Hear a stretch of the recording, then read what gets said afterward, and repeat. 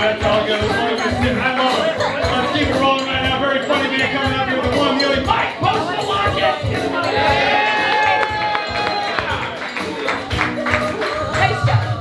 Hi, everybody. How's it going? You made it out. Give yourself a round of applause for embracing the elements. Yeah. It's a fucking wild weather, haven't we? Yeah. Fucking insane. Did anybody see? I woke up this morning and saw that the Hollywood sign was covered in snow. That's incredible.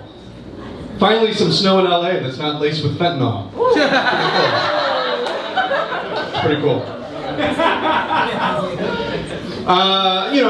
None of you know me.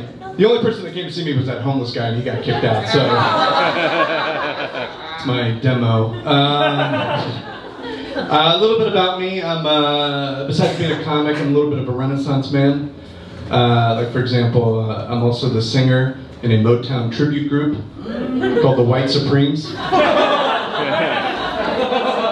We mostly play gun shops, but a gig's a gig. I'm also a writer. I wrote one book. I think that counts as maybe a writer. Yeah, a novel. I wrote a novel. Oh, thank you so much. Maybe you read it.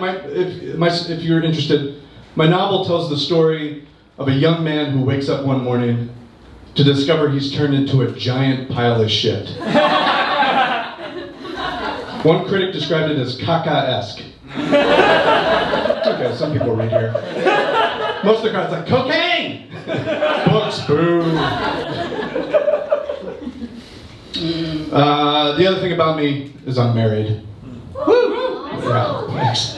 Did somebody say nice? Oh yeah. Yes. Yeah, it's not going that great. Let me ask you, say woo if you're my wife. No, sorry. I appreciate it. And trust me, you can get laid if you want, because it's not happening here. The problem is, we've been married for 2 years and we already have to spice things up. It really kind of sucks. We were fooling around the other day, and it was going nowhere. And my wife got very frustrated. And she was like, I think we should try role playing. She was like, what kind of porn do you like? We'll act that out. And I don't know why I'm touching my fat belly. Anyway, I was like, you know what, I really like realtor porn. Does anybody know what? Yeah, that guy who cuts his own hair. You look great. You look great. You have the age, you can do that. If I cut my hair like you, a band would be here in 5 minutes. Anyway, realtor porn, for those who don't know, it's like POV, it's like a house showing. The girl, you can surmise the rest. So my wife looks at me like I'm an idiot, and she's like, great. Go wait outside of our one-bedroom apartment. Give me a few minutes. So I go out to the hallway, wait a little bit. She opens the door. She's put on a blouse that's unbuttoned to here. She's got a short skirt on. She looks great. And she goes, oh, you must be my 3:30. And I was like, I am. She's like, come on in. So I'm playing along. I'm like, wow, this is a beautiful house. She goes, yeah, it's a 5-bedroom, 4-bath, and I came immediately.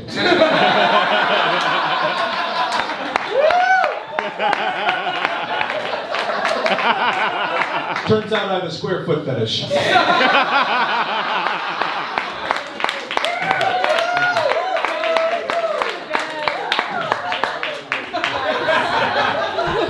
Being married, the thing that I learned most about being married is I go shopping all the fucking time. Like, this did not happen when I was single. When I was single, I went shopping once, like every presidential administration. Like, I went to go buy underwear, like that's why I was like glad Trump got out, because I was like, God, I really got to change my underwear. But now I go shopping all the time, and like we went to Dick's Sporting Goods, because I don't work out, obviously, but so I rubbed my fat belly earlier. We went to Dick's Sporting Goods because my wife wanted like jogging pants or whatever you women wear, I don't care. And she couldn't find her size, except for the pair that was on the mannequin. And she was like, go tell the cashier we want these pants. So I went over there and I was like, hey, can you get the pants off of that mannequin? And the cashier was like 20, is like, like nobody knows how to do their job anymore. So the cashier was worthless. But then we just heard this fucking voice go, I'll do it. And we look over, and it's this big burly dude who like works back in the shipping, and he just, without saying anything, immediately picks the female mannequin off the rock, lays her down on the floor, stands over her, and just starts yanking the pants off her.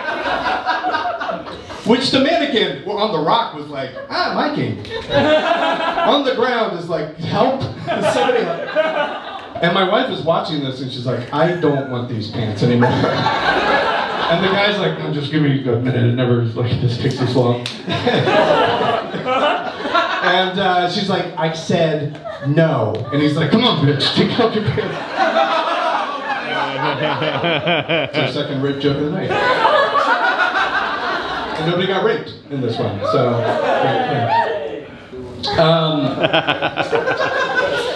I'm from the Midwest, I'm from Ohio.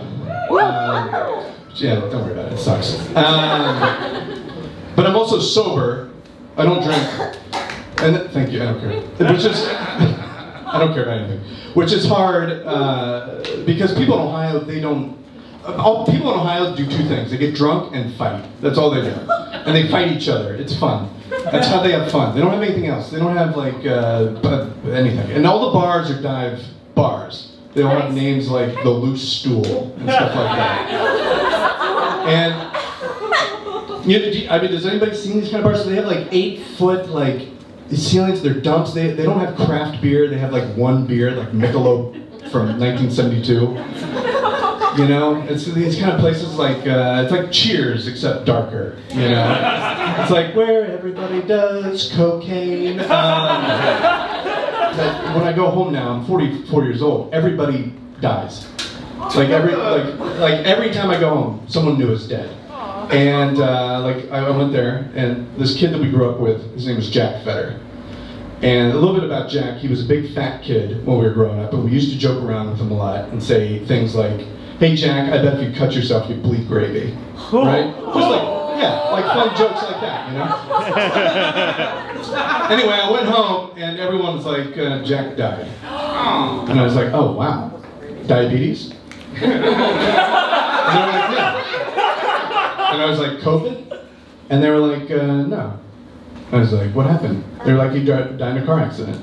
I was like, what, was he too fat to drive? And they said no, it was like snowing and he lost control of the car on the freeway and it spun around a lot and it hit a telephone pole and he was ejected through the windshield and he landed face first on the pavement. The paramedics got there as quickly as they could, but it was too late. He'd already lost too much gravy.